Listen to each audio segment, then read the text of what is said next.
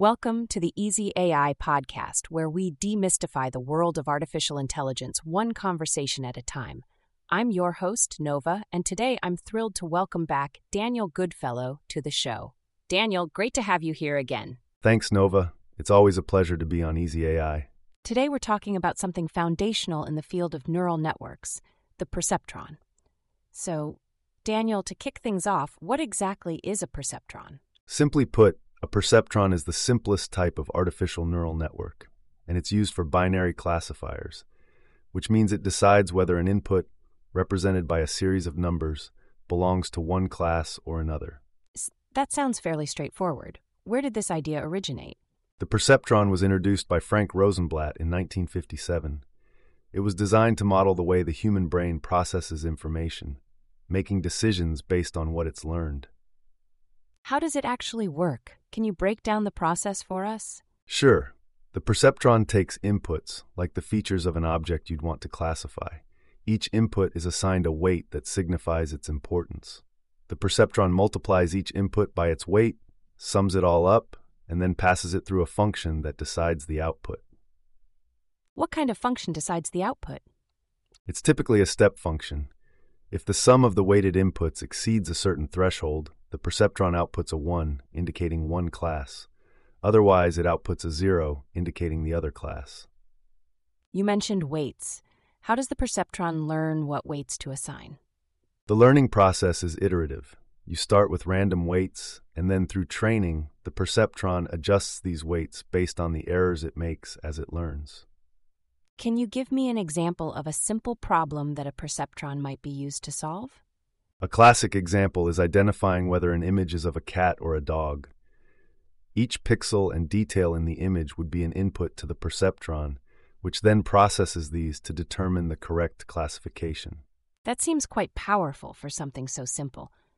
But are there limitations to what a perceptron can do? There are. A single-layer perceptron can only solve linearly separable problems where a straight line can separate the classes.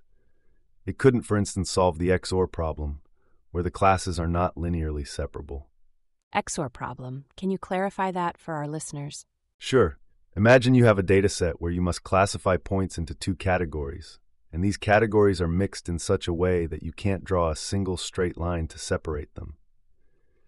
That's essentially the XOR problem, something a single-layer perceptron can't handle.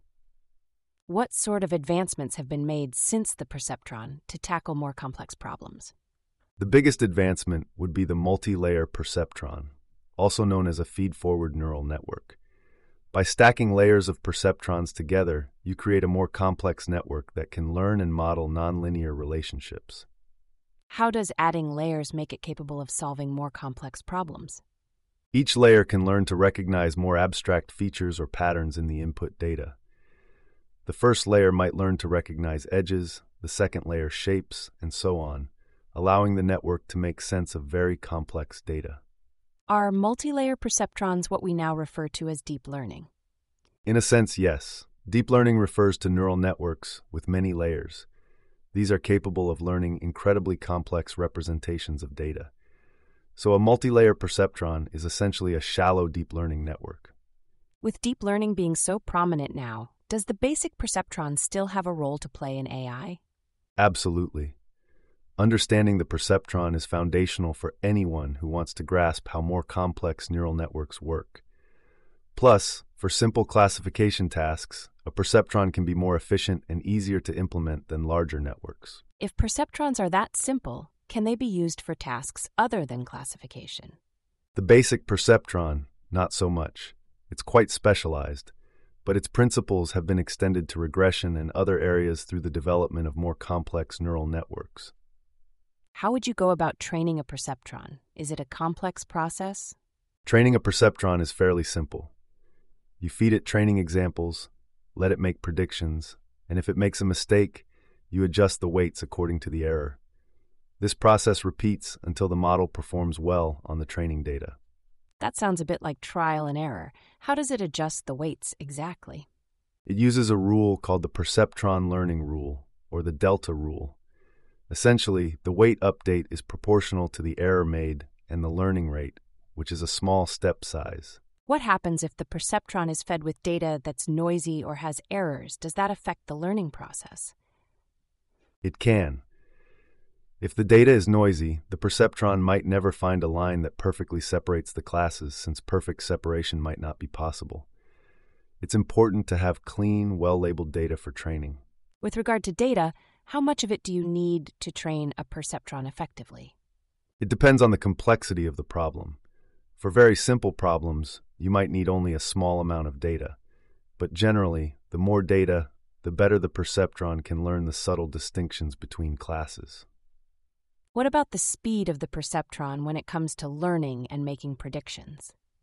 One of the advantages of perceptrons, and by extension, simpler neural networks, is their speed.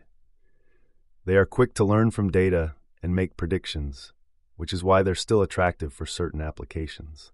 Regarding practical applications, where are perceptrons being used today? They are used in various scenarios where quick, straightforward decisions are valuable. For example, in industrial automation for simple visual inspections, or in control systems for their decision-making capabilities. Given that we now have much more powerful AI systems, will the perceptron remain relevant in the future? I believe so. The perceptron is more than just a tool. It's an integral part of the history and teaching of neural networks. It laid the groundwork for the algorithms we have today and will continue to be a fundamental learning model for beginners in AI. Now, if someone is just getting started with AI, how should they approach learning about perceptrons?